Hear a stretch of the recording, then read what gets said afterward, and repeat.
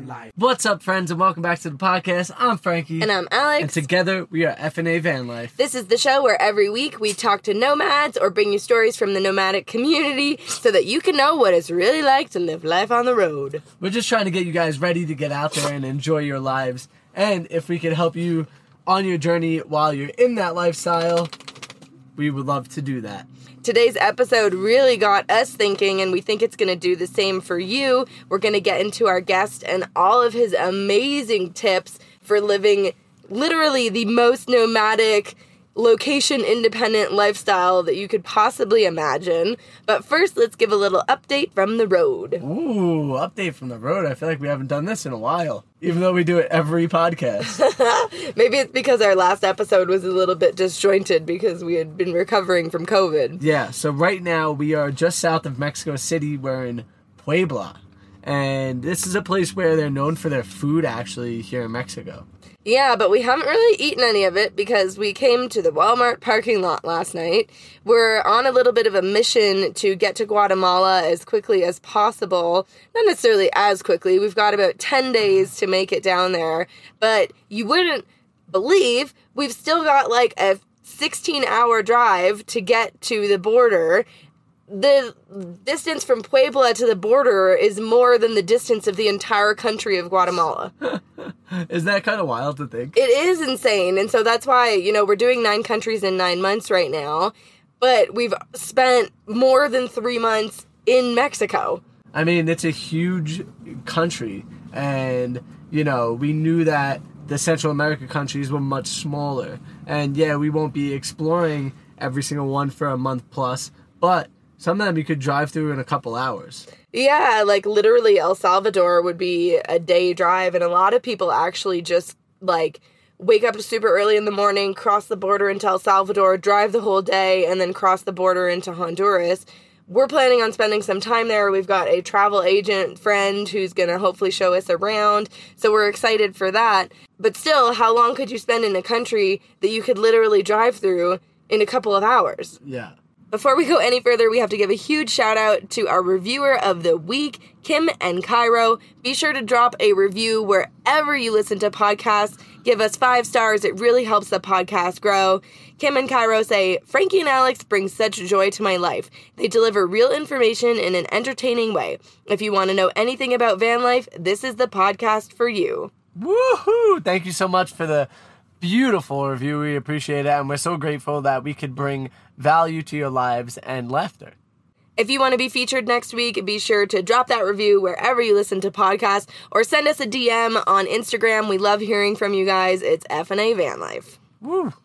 We were actually talking to Frank's brother the other day, and he was like, to be honest, I have no idea what that map looks like. Yeah. And I think even though, obviously, we've been talking about it, even Frank doesn't know what the map looks like. Well, I know that it's next to Honduras, and I know that it bordered Guatemala, but I thought for some reason that El Salvador was like Honduras and Honduras was El Salvador. Oh. You know what I mean? I thought they were maybe swapped in a sense. Interesting. Like in the sense of size.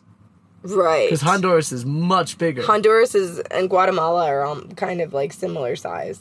And Guatemala, yeah. Yeah.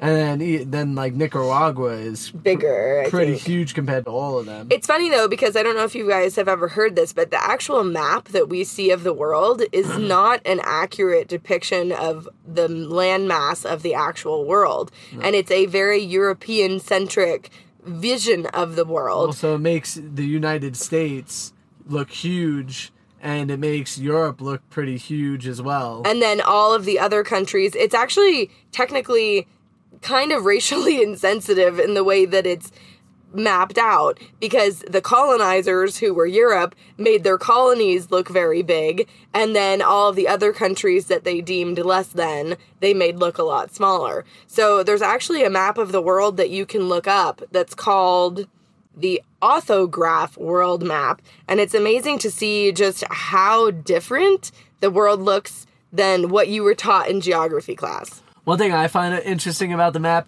is as it looks like it goes south, whether it's North America or South America or Europe or even Africa, as it goes south, it kind of rips into like this little tiny strip like the land mass itself isn't that wide anymore. It gets very thin as it goes down. Why do you think that? Maybe I was gonna say because of gravity, but that wouldn't make sense, you know. But like almost maybe the way the world spins, you know, is kind of like pulling it, elongating it. Who knows? We're not scientists, and this isn't a podcast about, you know, how Pangea separated. But I just think it's interesting that a lot of what we know, especially, I don't know if it's just North American schools that don't really teach us about the world, really. I mean, we just went to a museum the other day in Mexico City that, you know, shows the vast, rich, long history of Mexico. And often you think, oh, you have to go to a European country to get, like, an old history, right? Like, Canada and the USA are so new and young countries compared to all of the European countries. But Mexico is so old. There are ruins in Mexico that are from, you know, BC times. And it's insane that we don't learn about things like that in school. Or maybe I just was a very bad student.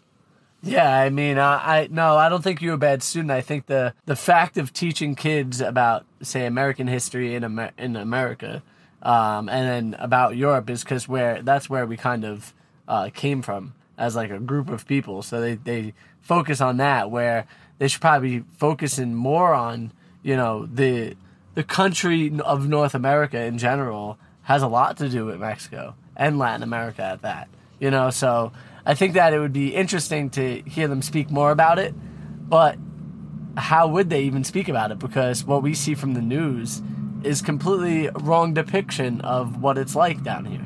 Well, and I think there's also been a campaign against Mexico in North America. I mean, Mexico is part of North America, and I don't think that we think about it like that. I think we think Canada and the USA, and then Mexico is its own thing. But Mexico is part of North America. Oh, we get tons of our goods from Mexico, too, as well. I mean, just in one of the recent video that we're editing right now, I look at the filter underneath the van, and where is it made? It's made in Mexico. There's a huge amount of trade. I mean, NAFTA literally makes goods go from Canada to the tip of Mexico. We are connected as countries, but I don't think that we're connected in terms of culture and learning about each other and, you know, understanding the vast history that is available here in Mexico. I'm pretty sure that in America they celebrate Cinco de Mayo more than Mexicans. Yeah, I mean, it's not really a thing in Mexico, Cinco de Mayo, and it's interesting, like, I don't know, were you ever taught about how, you know, the Americans, you know, went to war with Mexico and took Texas? Not really. I mean, yes, we definitely were, but it wasn't like, I feel like it was depicted differently. Oh, I'm sure. I mean, the victors always depict the wars the way that they want to. Anyways, we're getting off topic because... Well, we're not really getting too far off topic because who we're talking to today discusses how to move to different countries, you know, and how to become a legal citizen in each country. How many countries you could actually be a resident of all at the same time and, you know, possibly do your taxes through these different countries. And the interesting thing of that is that it gives you so many options in terms of where do you want to live? What do you feel about the political whatever's going on in one country might make you decide, oh, I want to use my other passport to go to this other country. If rules change in certain countries that don't, you know, work to your advantage or maybe they hurt you, you can lean on your second residency or a second passport. And it just really opens up the world in ways that a lot of people don't realize are possible because, you know, you're born in a country, you have that passport, and that's it. And if you are a family and you're thinking about doing this is the perfect conversation for you because Mikkel has a family and 2 kids that absolutely love their lives. And if anything, he feels that this has enriched their lives even more. Now they're living down in Panama, and maybe possibly we'll have an opportunity to see them when we are in Panama. But it's just kind of wild to think. People are worried about you traveling with a kid in just like, say, a van.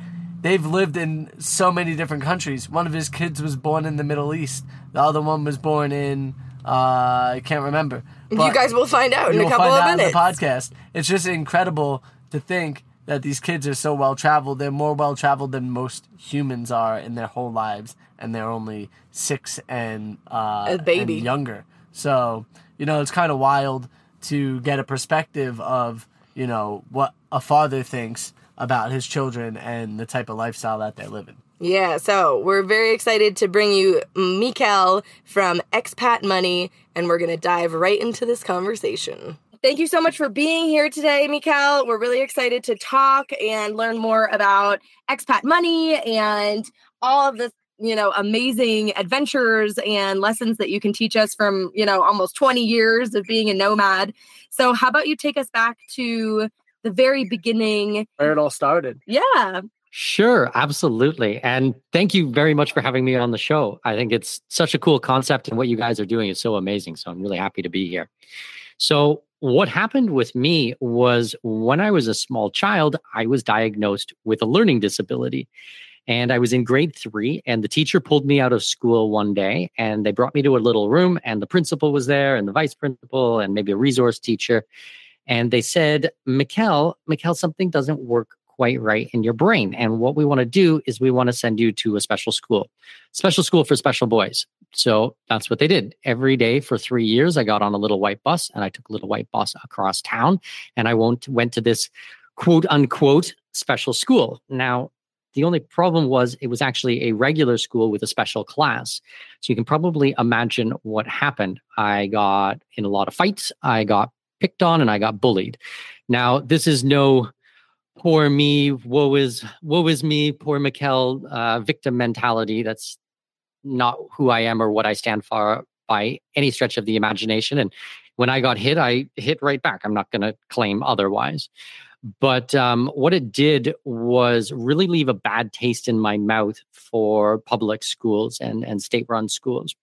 So anyways, fast forward, I went to this quote unquote special school for 3 years, and then I was eventually allowed to go back to my neighborhood school. And I thought, wow, this is going to be so amazing. There's going to be all my friends from before, and they're going to be so excited to see me and, curious what happened. And everyone's just going to be so happy. It's going to be amazing. And I showed up at school, and once again, you can probably imagine what happened. All the kids started gossiping and whispering, oh, I know Mikel, he went to some retard school. Thanks, guys. Really politically correct, very, sensitive. Children are very sensitive type of situation. But I started failing in school, and then I stopped going, and then somehow I would squeak by, and then I'd not show up for class again, and then I'd fail that, and they'd send me to summer school, and I'd fail that, and basically, at 12 years old, I stopped going to school, and at 15, I officially dropped out. And I started traveling internationally not long after that. And when I got overseas and I started meeting so many other people, we didn't call it digital nomad or anything back in the day. This is back in 2000, so you can figure 22 some odd years ago. We were backpackers. So I met all these backpackers on the road, and I met all these incredible people who were doing amazing things. And I really saw that there's not only one way to learn things, and public education is not for everybody. And I started to learn about the different immigration in different countries and how everything fits together. And fast forward now, and yeah, I've been a digital nomad or an expat. I prefer the term expat because I really do spend a significant amount of time in the place. But for 22 years straight now, and I mean straight, I have not stopped at all. I visited, I think it's at 110 countries now.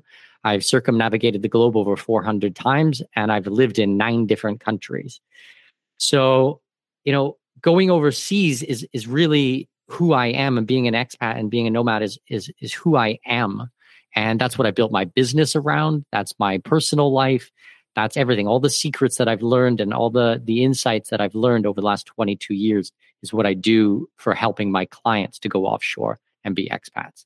I think it's really amazing because, travel is such an education in itself. And I had kind of a similar situation in high school with like bullies and things like that just made me not want to participate in the school system. And then, you end up doing really badly on all of your tests and everything because you don't want to show up because, those certain kids are there that you don't want to deal with. So, unfortunately, my experience in high school didn't end with me traveling the world, 400 times. So were your parents on board with all of this international travel? It sounds like you were pretty young when you got started, or were you just kind of like, I'm out of here, like, goodbye? Yeah, I mean, my parents were not exactly on board with me leaving school at such a young age. Now, when I started traveling, my parents were on board. My father was a backpacker back in the 70s when he was much younger, and always told me that travel was the greatest thing he ever did with his life. And I always wondered, I'm like, well, if it was the greatest thing you ever did with your life, why did you only do a 4 month trip to Europe, in the 70s? Why didn't you do more? Why didn't you experience more? And, when I first started traveling, I saw exactly what he was talking about. It is the greatest thing you can do with your life. Absolutely. So much so that I did decide to dedicate my life to it. Yeah, I wonder now, because I feel the same way. I think a lot of us out here on the road feel the same way. Is there an opportunity for kids that at, say 15 years old to, create this type of lifestyle for themselves and have an opportunity to learn a lot more just about life in general? Well, okay, I'll give you a couple of examples. So I'm a father. I have 2 children. My daughter is 6 years old. She was born in the Middle East, and she's been to 15 countries already. She speaks 3 languages at native level. So she speaks English, Spanish, and Mandarin Chinese, all at native level. And she's taking Russian lessons right now as well. She goes to piano a few days a week. We even found a piano teacher for her that speaks Russian as a first language. So all of her piano is in Russian. So she's always asking questions about countries, and she'll have a piece of clothing and she'll remember when she got this in Colombia or in Brazil, or something happened in Egypt or Japan or China, or all these different places that she's been, and that's been her memories. That is her growing up. We homeschool our children. I would never send my children to state-run schools after my experience with it. Mm-hmm. So, we're in a very fortunate position that we can homeschool her, and we're financially well off. So, we can travel with the kids, and it's a great experience for kids. I think that it's just the best education you could possibly give someone, and having a worldwide perspective and seeing things from other points of view. Nothing beats travel. Nothing. I couldn't agree more. For the listeners, though, that are out there that do have families, I know a lot of people, for them, it's hard for them to, have the understanding of, a kid not growing up with the normal socialization of public school. How do your kids deal with that? And do they seem to be able to formulate long-term friendships with people? Yeah, a lot of people really don't understand homeschooling, and I think that we're seeing a massive awakening after the last 2 years of the pandemic. That a lot of people's eyes are being opened. This quote unquote normal socialization or normal public school. We're seeing really how broken the mainstream education is, and we're seeing massive amounts of people pile into homeschooling, unschooling, world schooling, all of these different types of things. This has really happened as education has gone virtual, and parents are looking over their shoulders of their kids and seeing what's being taught in there. And a lot of people really don't agree with the value system that's being taught. I certainly don't. So I'm very grateful that I do not have to send my child to a organization like that who is going to teach her values that I don't agree with. Now, as for her having friends, she has more friends than I do. I mean, she is super popular. She does karate 4 days a week, 2 hours a day. She goes to piano. We do homeschooling co-ops. So I'm at home right now. My kids are downstairs, and we have a private art teacher who comes 3 days a week. And a couple of the kids, the neighborhood kids who are also being homeschooled, those kids come over to the house. So there's, 3 or 4 or 5 people downstairs right now doing private art lessons for the next 2 hours. that's an amazing opportunity for a child to learn and learn in a way that speaks to them. They get to interact with other human beings. They get to problem solve and think critically about things. She's very social. She's can have conversations with adults, and no, it's not a negative. It's a positive. Trust me. That's amazing. I think more people need to hear that because of kids. I could never, hit the road. It's just not possible because I have kids. But, you're proof in the pudding. And we've met so many other nomads on the road that have children that just, they make it work. And those kids seem to be thriving. So I don't think it's any, detriment to the kids. Definitely. You're 100% right.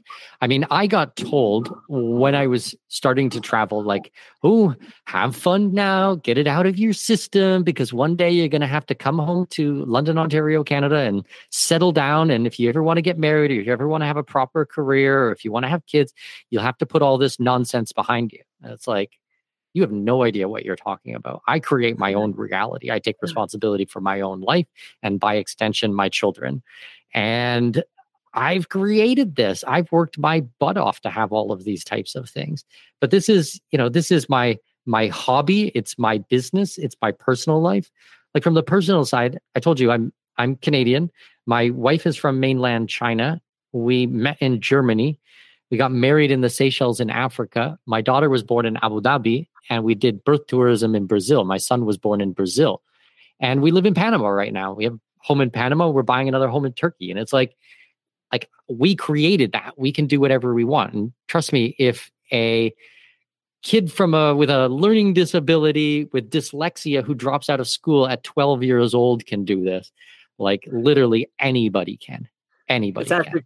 It's actually kind of funny because you and I both share the fact of having dyslexia and, going through school with a learning disability. That was very difficult to deal with for me. For me, it was a little bit different because I actually went to school to hang out with my friends more so than it was for the learning process of it. I personally think that for myself, just like you, if I would have had an opportunity to actually travel and have an opportunity to learn via experience rather than maybe the, sit down inside the classroom type of experience, my life would have been much different. Somehow, some way, I still found, travel to be what I want to do and what we do now today. I find it very admirable too of you and your wife, and the fact that you guys have traveled all of these places and also now have children from all over the world and have a concept of, I guess, what real freedom is too, in a general sense, because to be able to travel that much and go wherever you want to go and live your life and make all these different opportunities come to a reality for yourself must feel freeing. Absolutely. I would certainly consider myself a freedom seeker, and that is what I do. And that's what I help my clients with. That is the purpose of my business. Like, we haven't really gotten to it in today's conversation, but I'm dealing with all the immigration issues and the tax issues for people. And I see that as a viable path towards freedom for someone. This is the best vehicle I know to find freedom, is being international.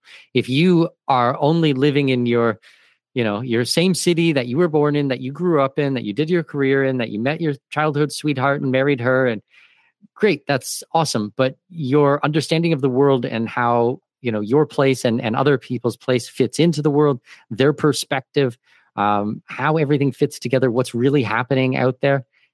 I mean, it's just going to be really, really difficult if you haven't traveled. So I think that true freedom is being able to have the option to do all of things, having the courage, having the understanding, and building a life where you take advantage of all these things. So let's talk about how having multiple passports can help you achieve that freedom. I think that's something that you help your clients with. And we've actually been looking, like, I'm from Canada originally. Frank is from the United States. I have a green card in the United States. We've been talking about, having Frank immigrate to Canada for like a number of benefits, including healthcare and things like that. But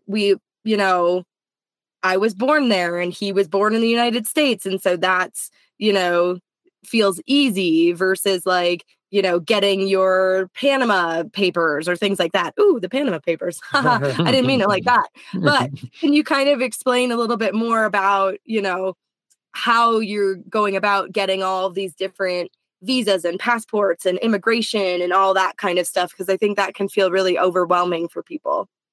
Sure. So, okay, one of the main things to understand about a US citizen, Frank, is that you're paying taxes on worldwide income, no matter where you live in the world.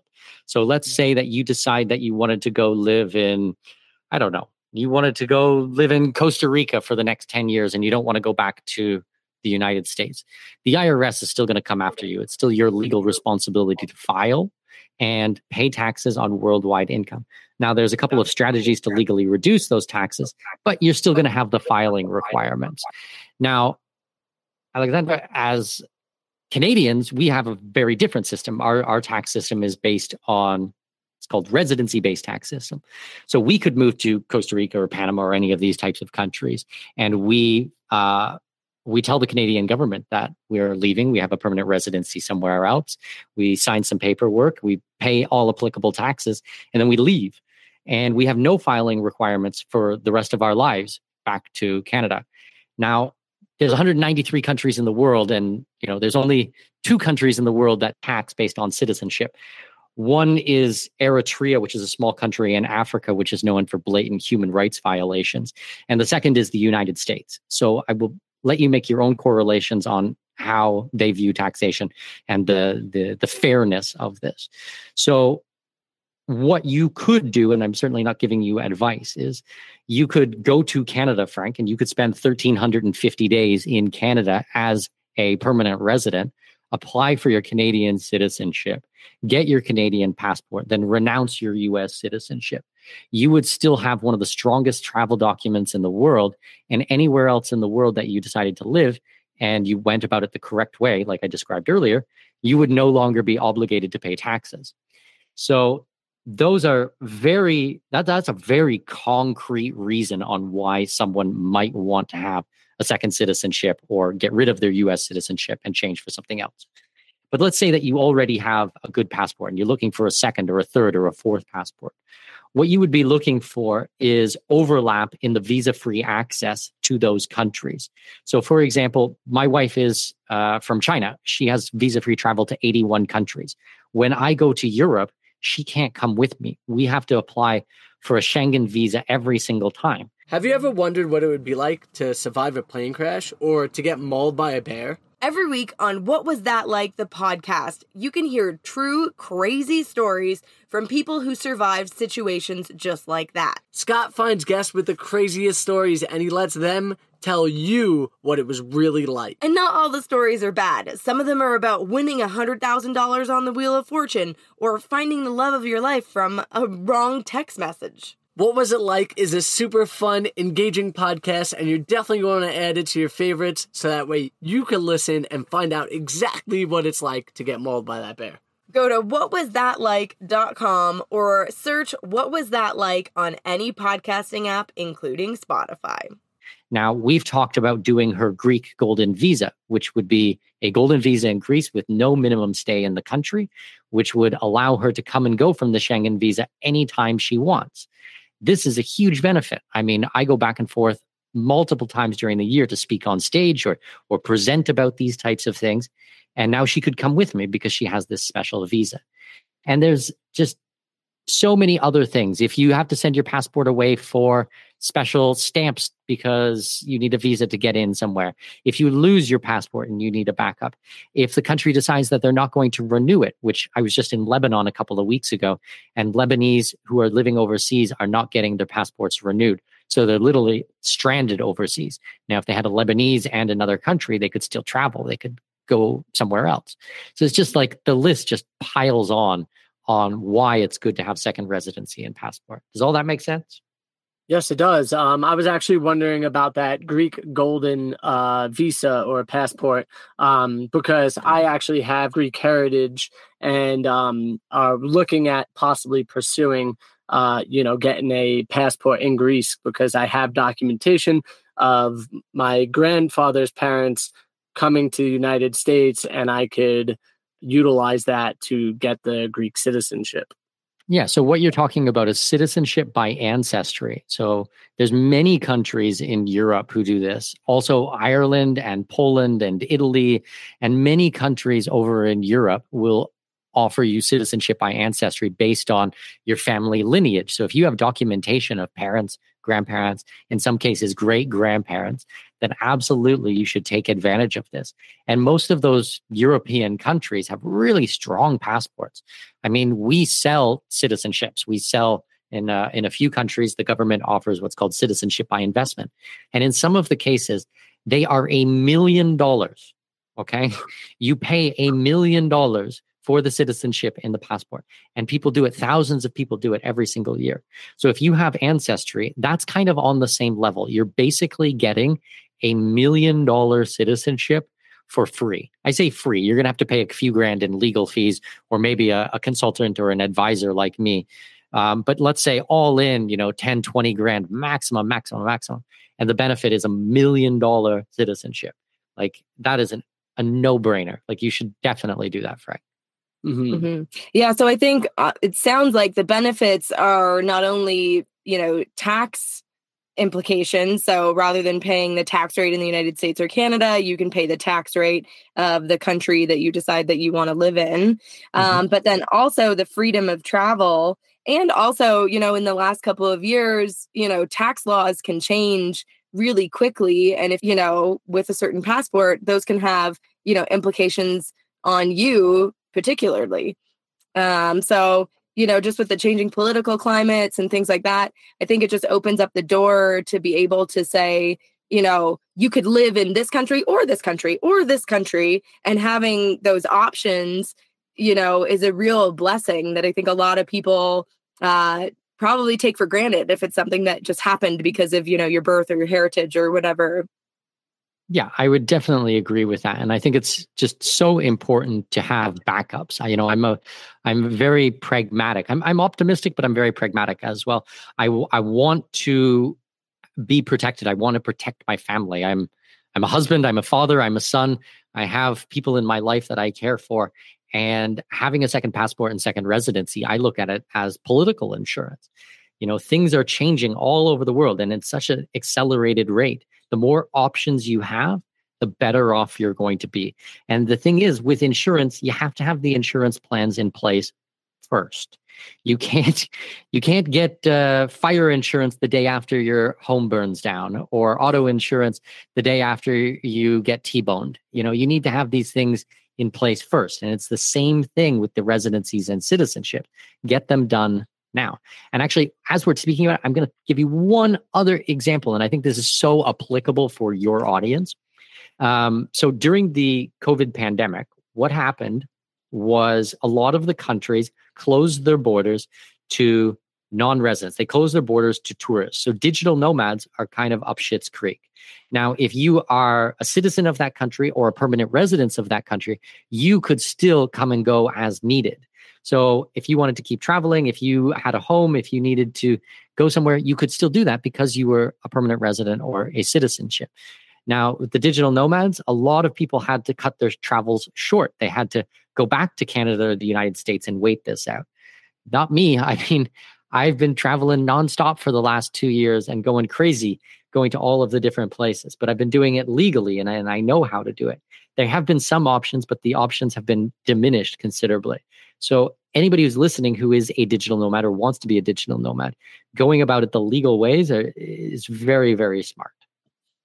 Yeah, absolutely. I don't think we would advocate for anybody to do travel that's, not in the legal way. We actually last summer got into not a real pickle, but we were trying to drive to Alaska through Canada and the Canadian border was still closed to non-residents. So they would allow me to drive through, but they wouldn't allow Frank to drive through, even though we had work papers that said that we needed to work in Alaska that summer.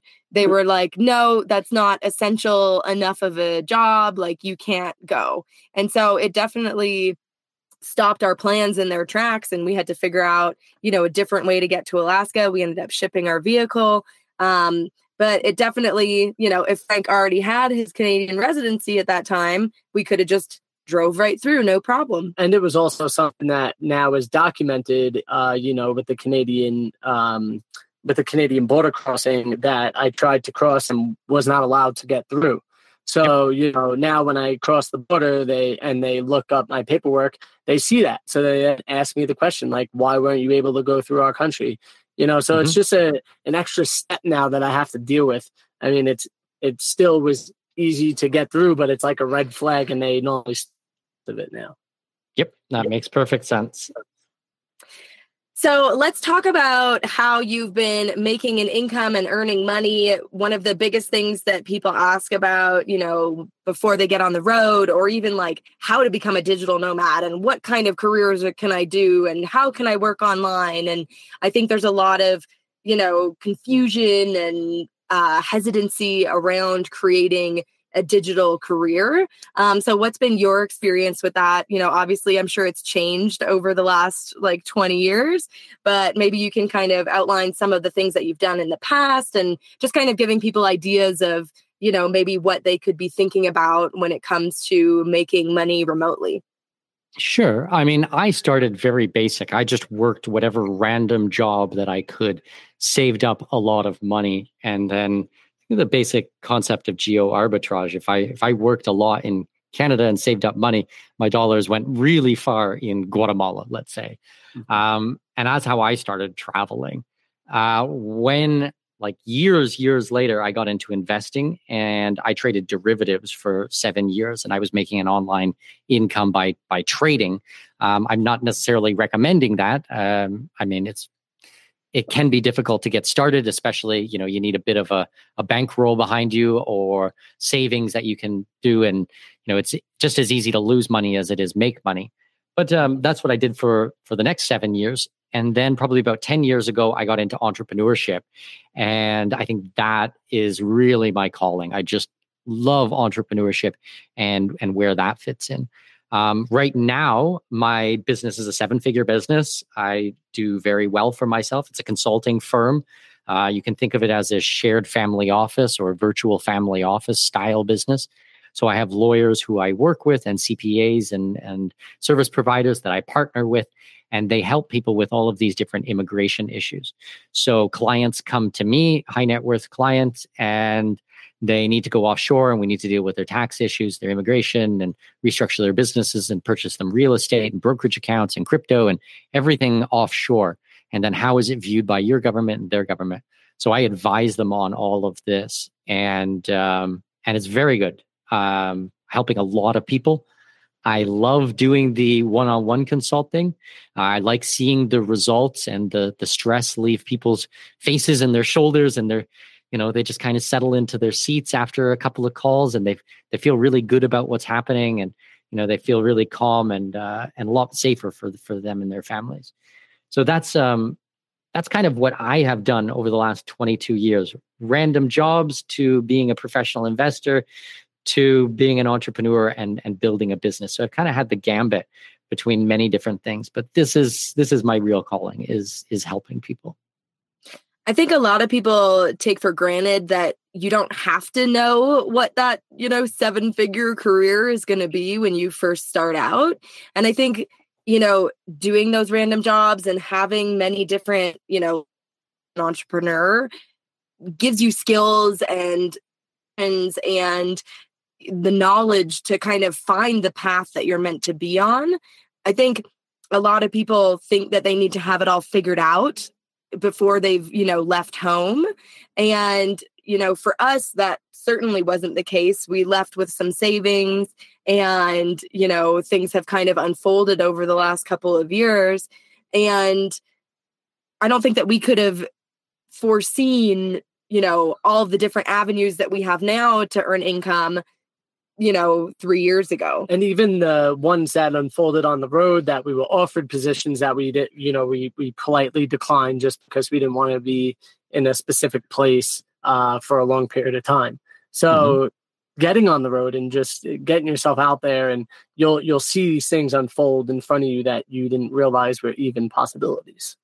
Oh, absolutely. I mean, the opportunities that present themselves to you when you're digital nomad or an expat, there is no way you're going to be able to guess or foresee how this is going to happen. The point is to be constantly putting yourself in opportunities and experiences that are going to open as many doors as possible. And you'll figure things out. If you go in with a good attitude, if your eyes are open and you're happy to participate and you're an honest and ethical person, it will work out. Like they say, it all works out in the end. And if it doesn't work out, it's not the end. That has been my motto for 20 some odd years of traveling, and it has done me extremely well. I love that. Yeah, me too. So let me ask you this. So it sounds like at the beginning of your travels, you were probably more on a bootstrap kind of budget. And then obviously life has changed. You've started a family. How is your life, pre-family man, or like your travels? Were you traveling in a different style? Like now it sounds like you kind of like to get to a place and spend a fair bit of time there before moving on. Did you used to travel really fast and hard? Like what was your kind of life on the road like? Yes, all of it. I started very cheap. With so little money. I actually hitchhiked for 18 months through Central and South America. 18 months on the road with like a big red backpack, a tent, and a jar of peanut butter. And I was just go, go, go, go, go. And that was fun. And I loved it when I was 19 years old and, completely fearless. Fantastic. And as I made more money, I upgraded from a tent to a hostel, and from a hostel to a pension, and from a pension to a hotel to a Airbnb. And now mostly it's 5-star hotels or houses or stuff like that, because I got lots of people with me. We even travel now with my mother on the road, so she lives with us full time. She helps take care of our daughter, our daughter and our son now. We travel with a maid, with our nanny. We got a whole big entourage who travel with us now.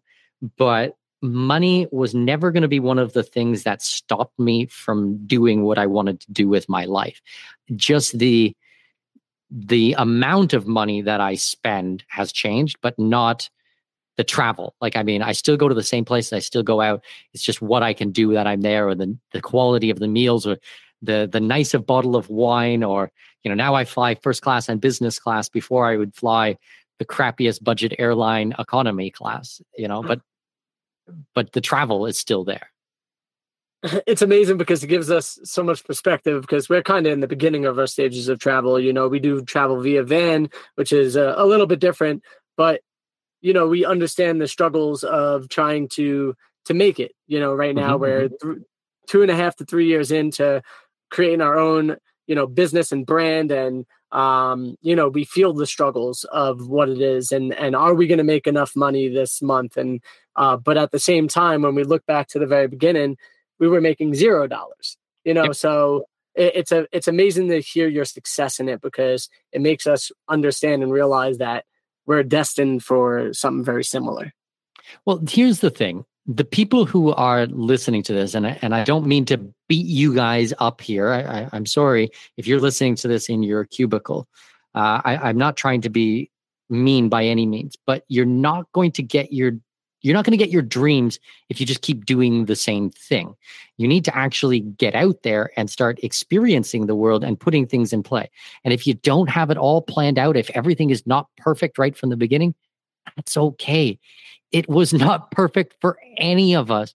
We've all struggled our way through this. This is hard.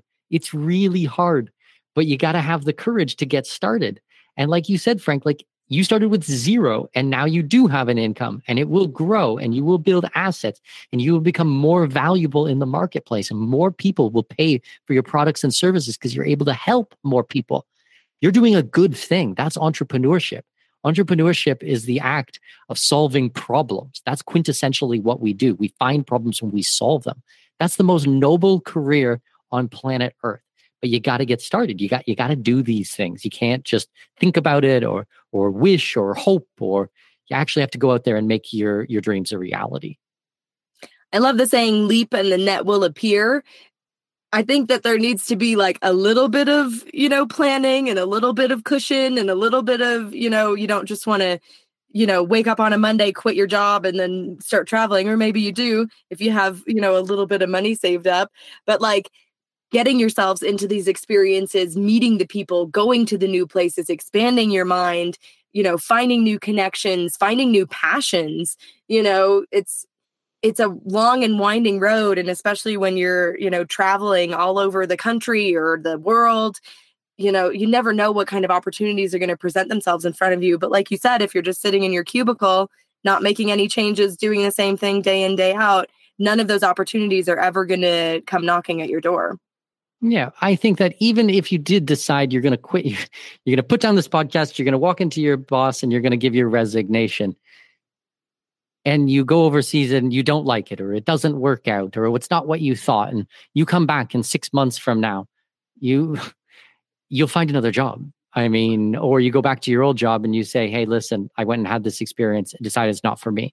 I mean, none of this stuff is like irrevocably like damaging or, a blank spot on your CV, your resume. Like, I mean, that can all be explained. So I am a sink or swim, dive head first into these types of situations. In all situations, I'm an intense person. I mean, there's no question about that.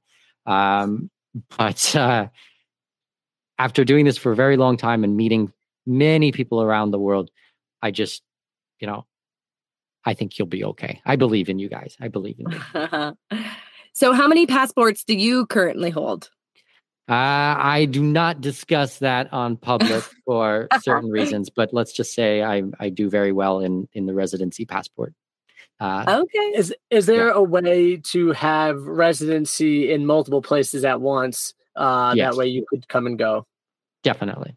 Without having to actually have your boots on the ground, because what we're finding now is that for my residency in America, there's an actual requirement of having being there to be a resident of there. So most countries will have some type of minimum stay on the ground. It's picking residencies that you can actually manage. So technically, there is no limit to how many residencies or citizenships you have. Now, practically, there might be. And I say that because it's how much you are traveling and how much you can commit to spending this time on the ground. Now, Panama, where I am, is very easy. It's 1 day every 2 years. If you can do that, your residency is active. But there are other countries where you have to spend more than 6 months. For example, the Portuguese D7 visa, you have to spend a minimum of 183 days there, which makes you a tax resident. That's not just a random number they pulled out of thin air. They want you to be a tax resident there, so you're paying taxation. But Portugal also has what's called a golden visa, and the minimum requirement for that is only 7 days. So as long as you can do a trip to Portugal once every year for a minimum of 7 days, then you're going to keep that. We mentioned Greece earlier in our conversation. There's no minimum stay for Greece golden visa. So there's all these different things. And if you have a citizenship, there's no minimum stay whatsoever. You can become a citizen and never go there. We do citizenship by investment for people in the Caribbean. You don't even have to visit the country to get the citizenship or the passport. You do your oath of allegiance via a Zoom call or a Skype call, and they FedEx you your passport. So there's many ways to skin the cat on this one. Has it kind of opened up a lot since the pandemic? Because, the idea of doing your immigration via Zoom, that feels like a very post-COVID world kind of situation. Have things changed? They have changed in some regards like that, where you might not need to visit the country to get the residency or the citizenship. However, in the same vein, there's as many countries that making an appointment is now 10 times harder and 10 times slower. We were doing our residency in Brazil, and normally it takes 10 days to get your residency appointment. For us, it took 11 months, okay? 11 months. That's insane. Add to that, a lot of the programs have closed over the last 2 years. So you have Portugal that, I mentioned their golden visa. You used to be able to invest a lot less, and you used to be able to do it in Lisbon and Porto and the Algarves. Well, now you have to do it out in the countryside. Panama's Friendly Nation visa went from a $5,000 bank deposit to a $200,000 real estate investment. Nicaragua's investment program is slated to increase. What else? Cyprus citizenship by investment closed. Vanuatu citizenship by investment lost visa-free travel to the Schengen zone. It's on suspension. There's just so many of these countries. Montenegro, they were supposed to close it last year. They ended up increasing it by €100,000 donation.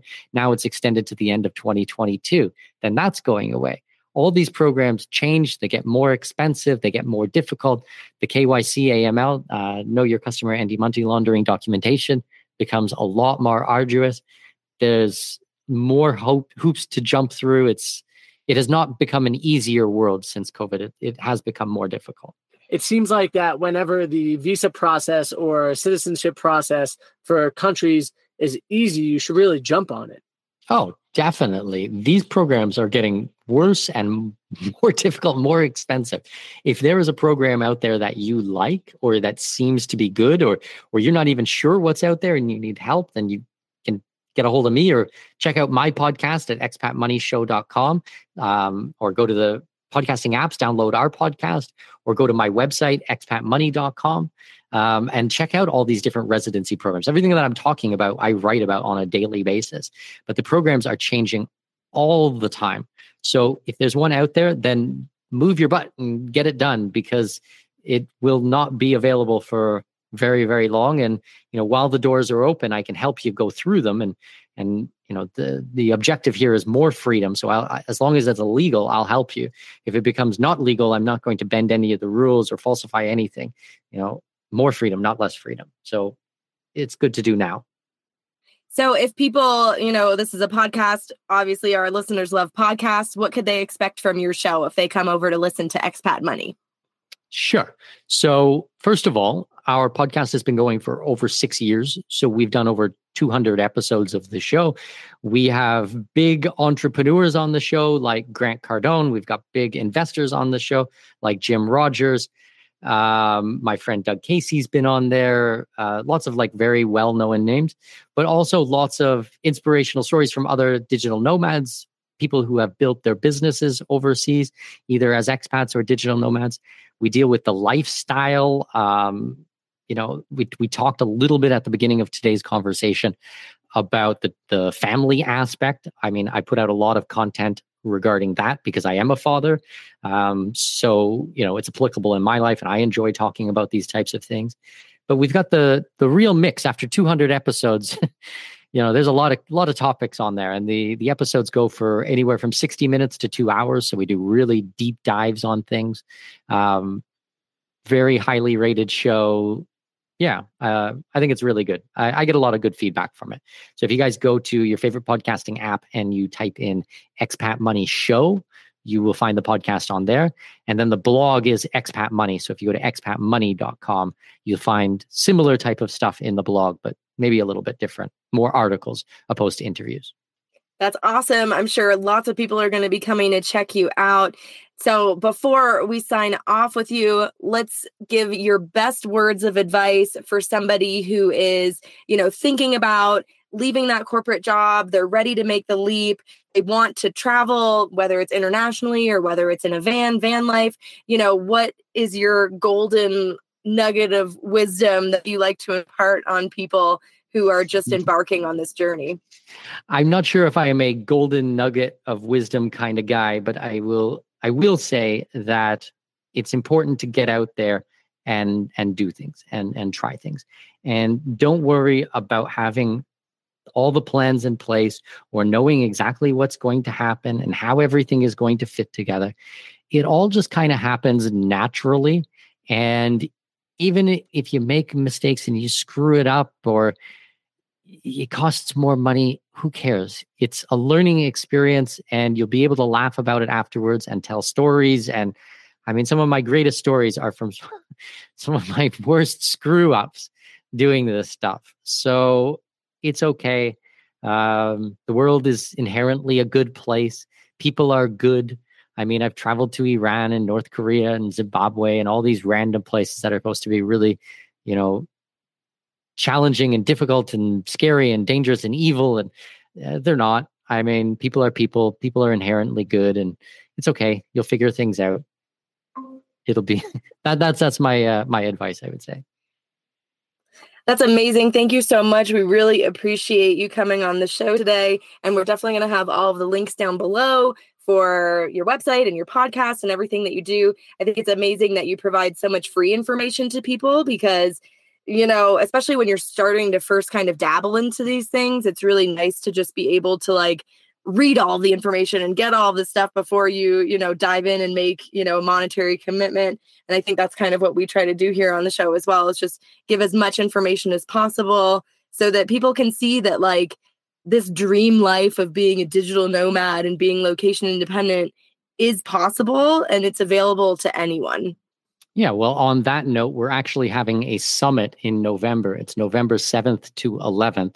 It's an online summit and it's completely free. So this might actually speak to your audience if they're not sure about these types of things or they just want to learn or have a better picture of it. Then you guys can get a free ticket at expatmoneysummit.com, expatmoneysummit.com. You just scroll down a little bit. There'll be a big orange button. Click on that, put in your name and email address, confirm, and we'll send you a free ticket for that. You know, it's a 5-day conference, full 8-hour days, tons of information on the different countries, the residencies, how everything fits together, money-making opportunities, investing opportunities, real estate. I mean, it's ridiculous. We're expecting 30,000 people in attendance this year. So it's probably the biggest, I would safely say it's the biggest offshore and expat and digital nomad conference in the world. Whew. That sounds exciting. It might be something that we could join too as well. I think we'll be in touch with you here very soon anyway, because we want to look more deeply into Greek citizenship for myself.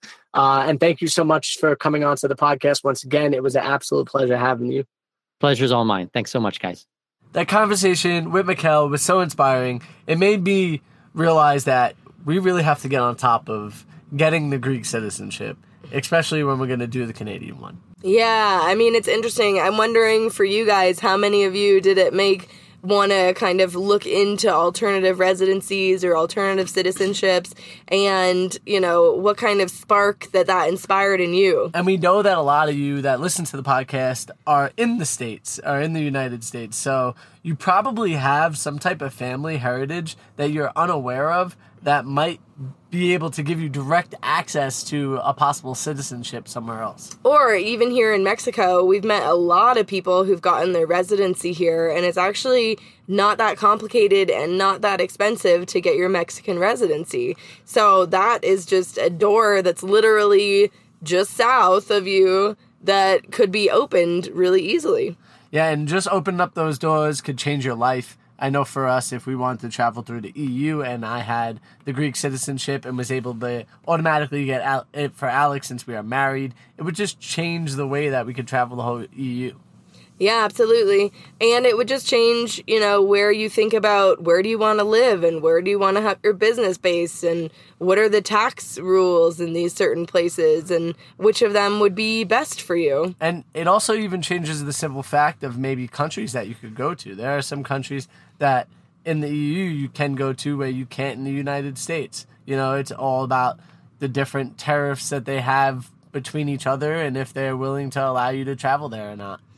Yeah, and I think a lot of people think that having these multiple citizenships or residencies is something that only rich people can do. I think that, you know, you have an offshore bank account or you have something like that. And I think that we assume that that's for a class of people that are, you know, different than, you know, the regular Joe. But, you know, talking to Mikkel, it's very much like anybody could do this. Yes, there is a small amount of investment. You know, obviously there's the $1 million passports and things like that. But for a few grand, you could get a residency in a different country. That's not a huge amount of money. Well, it's not small if you go to the traditional ways sometimes. And the traditional way sometimes would be like investment in land or, you know, business. And a lot of the times they're like $250,000 or more.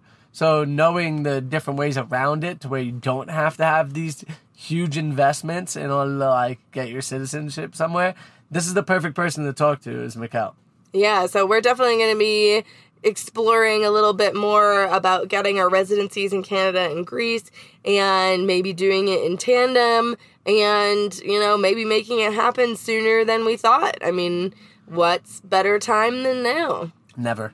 If not now, never, right? Isn't that one of the sayings? If not now, then when? I don't know. If not now, never. You want to do it now because then you might never do it. I guess that's the saying. Yeah, it is. Of course it is. Frank's If not, I made it up. All right. And I love it. Well, we love you guys. Thank you so much for listening to the show today. We really appreciate everybody who tunes in every week. And, you know, I know this wasn't necessarily van life all the time, but being able to go to all of these different countries really does open the possibilities of van life, to be able to go and explore the whole world. And if you don't explore and you don't give yourself an opportunity to possibly meet other people, you never know what's in store for your life. And you could just literally come across the perfect person that's going to put you on to the next level in your life. So remember, exploring new places and new things might just be the perfect opportunity for you to change your life. With that, we hope that you guys have an FNA day. Make sure you subscribe to their YouTube channel, FNA Van Life. Holla.